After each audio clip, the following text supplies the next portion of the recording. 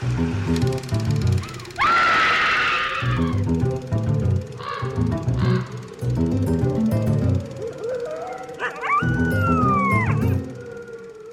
creatures of the night. You are listening to Scream Scene, the horror movie podcast where we watch every horror movie ever made in chronological order and then we rank them from best to worst.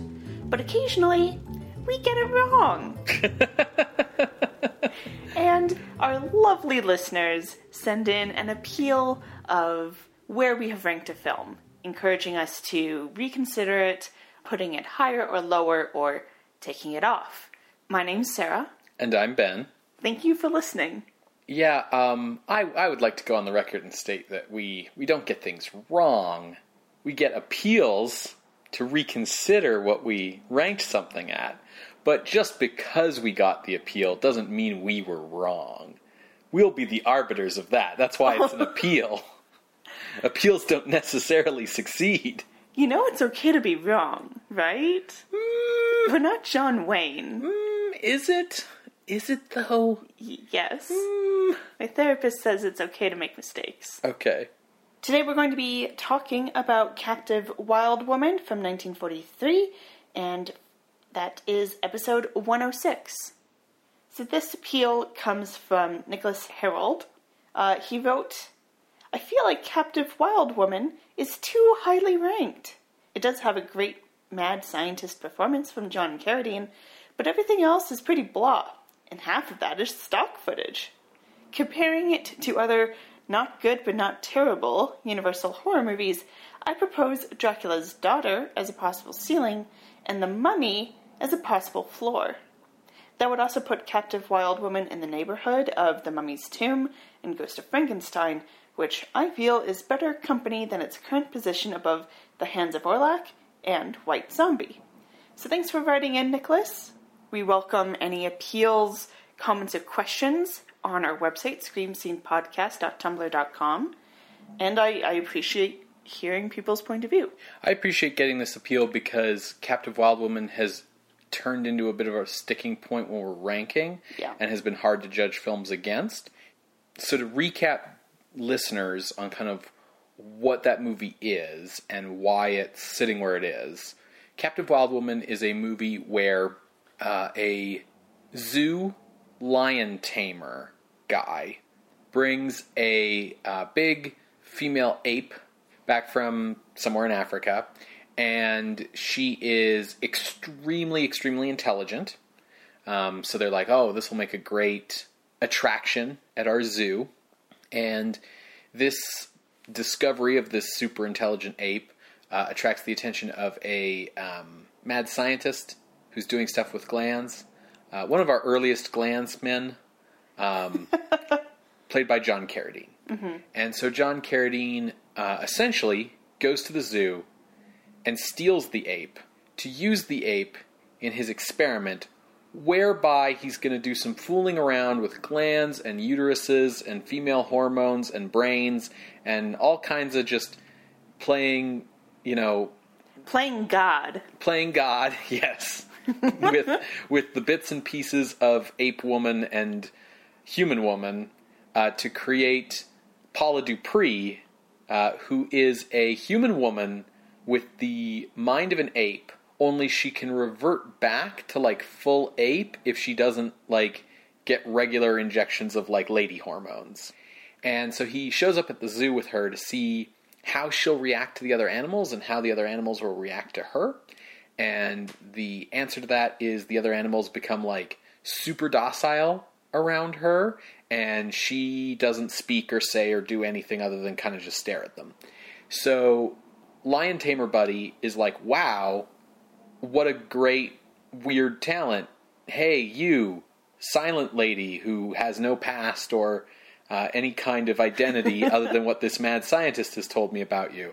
Come work for me as my assistant, thus making my job as a lion tamer 1,000 times easier, so I can attempt this ultra dangerous thing of taming lions and tigers at the same time.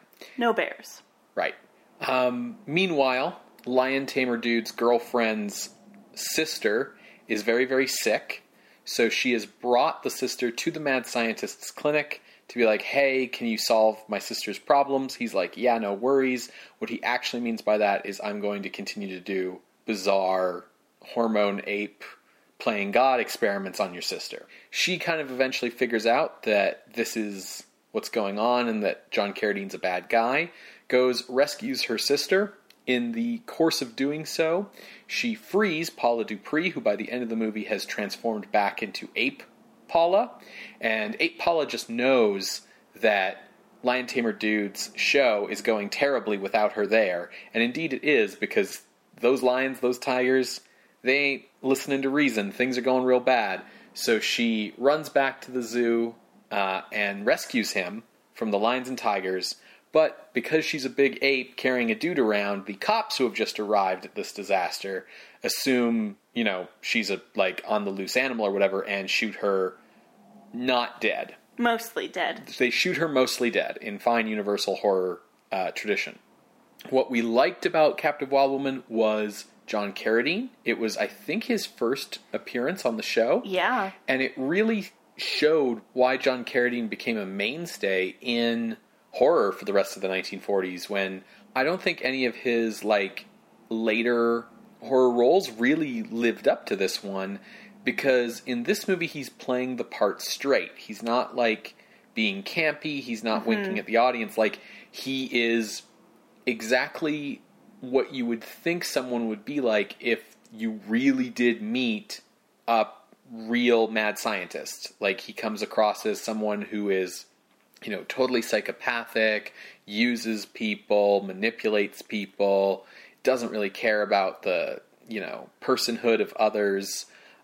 He's really chilling in the role, and we really, really liked that, and it really kind of, hit pretty strongly. However, on the other hand, one of the reasons why, Captive Wild Woman is as low as it is because all of the Lion Tamer stuff, all of it, every last bit of that entire portion of the movie is stock footage from an earlier 1930s movie about a super famous lion tamer, about the guy. If you think lion tamer in your head, the image in your head is of a dude with an unbuttoned shirt and a whip and a chair and a pistol and holding back those lions.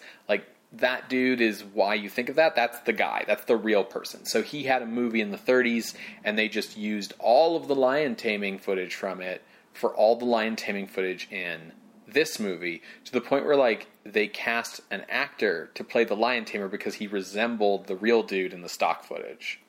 Yeah, so I think you're absolutely right that a huge part of why Captive Wild Woman is where it is because we were so enamored by John Carradine. Mm-hmm. So yeah, I really do appreciate getting this appeal. And I agree with re-ranking it, and re-ranking it lower. Yeah, I mean, it's one of those things where, it's such a hard movie to rank, because what's good in it is really good, and what's bad in it is blah, as Nicholas says. Exactly. And, it's if you take out all the stock footage stuff, you have a pretty good B horror movie from the 40s. With a female character who has a lot of agency, considering? Yeah, and figures stuff out, and because at the end of the day, the lion tamer dude's actually incidental to the actual horror plot, right? Yeah. And she gets to be the hero in that horror plot. And so if you take out all the lion tamer stuff, you're oh, this is really good. And then the problem becomes that you have to remember that, right, but you can't discount the lion tamer stuff because it's a full 50% of the movie. And so it's if I took another really good horror movie, if I took Hereditary, right, and I cut out half the scenes in it and I replaced them with Little Miss Sunshine. I mean, I was gonna say The Crocodile Hunter. Please don't be turning in your grave, Steve Irwin. Yeah, it's if you did that, it probably would make Hereditary less good as a horror movie. Right? Yeah, okay. All that being said, I disagree with Nicholas about going as low as he suggests. Looking at his suggested range... Which is like 79 to 100? Immediately between 79 to 100, my eyes fall upon The Ghost of Frankenstein at 86. I think Captive Wild Woman is better than Ghost of Frankenstein. Yeah. Even though half of Captive Wild Woman isn't a horror movie, what is a horror movie in Captive Wild Woman is still better than Ghost of Frankenstein, which is only a good movie if you've never seen any other Universal Frankenstein movies. Do you remember what The Vampire's Ghost is from 1945? Yes. The Vampire's Ghost is a movie set in Africa about a vampire who, like, gets killed by, like, natives, but then revived by the power of the moon, and is therefore his own ghost, but is otherwise Dracula. So, let me put forward, below Vampire's Ghost, but above La Main du Diable. Because Vampire's Ghost, the movie above that, Invaders from Mars, Mummy's Tomb, Dracula's Daughter, all of those stay in the horror genre for, like, more than 50% of the movie.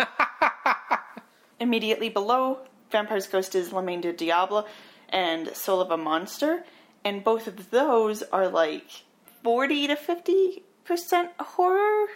La Main du Diable is interesting because it's a movie with, like, a horror storyline that's kind of interested in everything but its horror storyline. Yeah. And has multiple, like, vignettes, basically, of these people trading their hands for something. Yeah, I do think, however, that on a movie-making basis, it might be better than Captive Wild Woman just on, like, a craft level.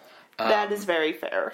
Soul of a Monster is a movie I have a lot of goodwill towards because of its, like, female devil character who is pretty rad. But it's all a dream. Yeah, it's got that shitty all a dream ending.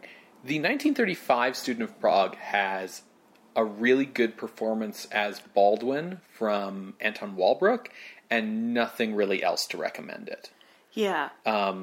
Let's compare his performance to Carradine's performance. Yeah, I think Carradine is better as the mad scientist in Captive Wild Woman. Like, he's holding your attention much, much more. And everything else, like, everything in the 1935 Student of Prague has been done better in other Students of Prague. Even Walbrook, who's a really good choice to play Baldwin, I don't know if he's necessarily better than Conrad Veidt. Yeah. So I think I don't want to go any lower than Student of Prague, and I'm kind of inclined to put it right there below Soul of a Monster, above Student of Prague. I like that. All right. Easy peasy lemon squeezy. So going in at the new number 84 is Captive Wild Woman. Below the Soul of a Monster, above Der Student von Prague. I think that's like a good new spot for it that will really help solve the big problem we've been having with it, which has largely been ranking it against other movies. Yeah. Where we've been, maybe ending up with stuff below it that shouldn't, or having to put maybe lesser movies above it because it's not as good as it should be at that range. I think it's going to clear up that problem a little bit more. Yeah. And of course, Captive Wild Woman is 1943. We're now 12 years later. Mm-hmm. Hindsight gives a little bit more perspective. Very true. Yeah. Well, thank you, Nicholas, for sending in an appeal. If listeners would like to see the new updated list, you can go to screamscenepodcast.tumblr.com. There you can find links to the episodes we've talked about, as well as the appeals box if you would like to contest this appeal. I guess. Yeah, why not? Mm-hmm. You can also reach out to us through email at screamscenepodcast@gmail.com or over Twitter @_screamscene. Regular episodes of the show come out on Wednesdays on Apple Podcasts, Google Podcasts, Spotify, SoundCloud, or the podcatcher of your choice by subscribing using our RSS feed. It's October, and so it's the spooky season. So we've got a lot of content coming out, not just the regular show, but, little mini episodes like this. Bonus episodes are going to be on the Patreon. All kinds of exciting things over there. And fill up your Halloween evening by heading over to patreon.com/ScreamScenePodcast, where you can become a patron of the night for as little as $1 a month. Thank you again to Nicholas Harold for sending in this appeal. Thank you so much for listening, Creatures of the Night. Bye! Bye!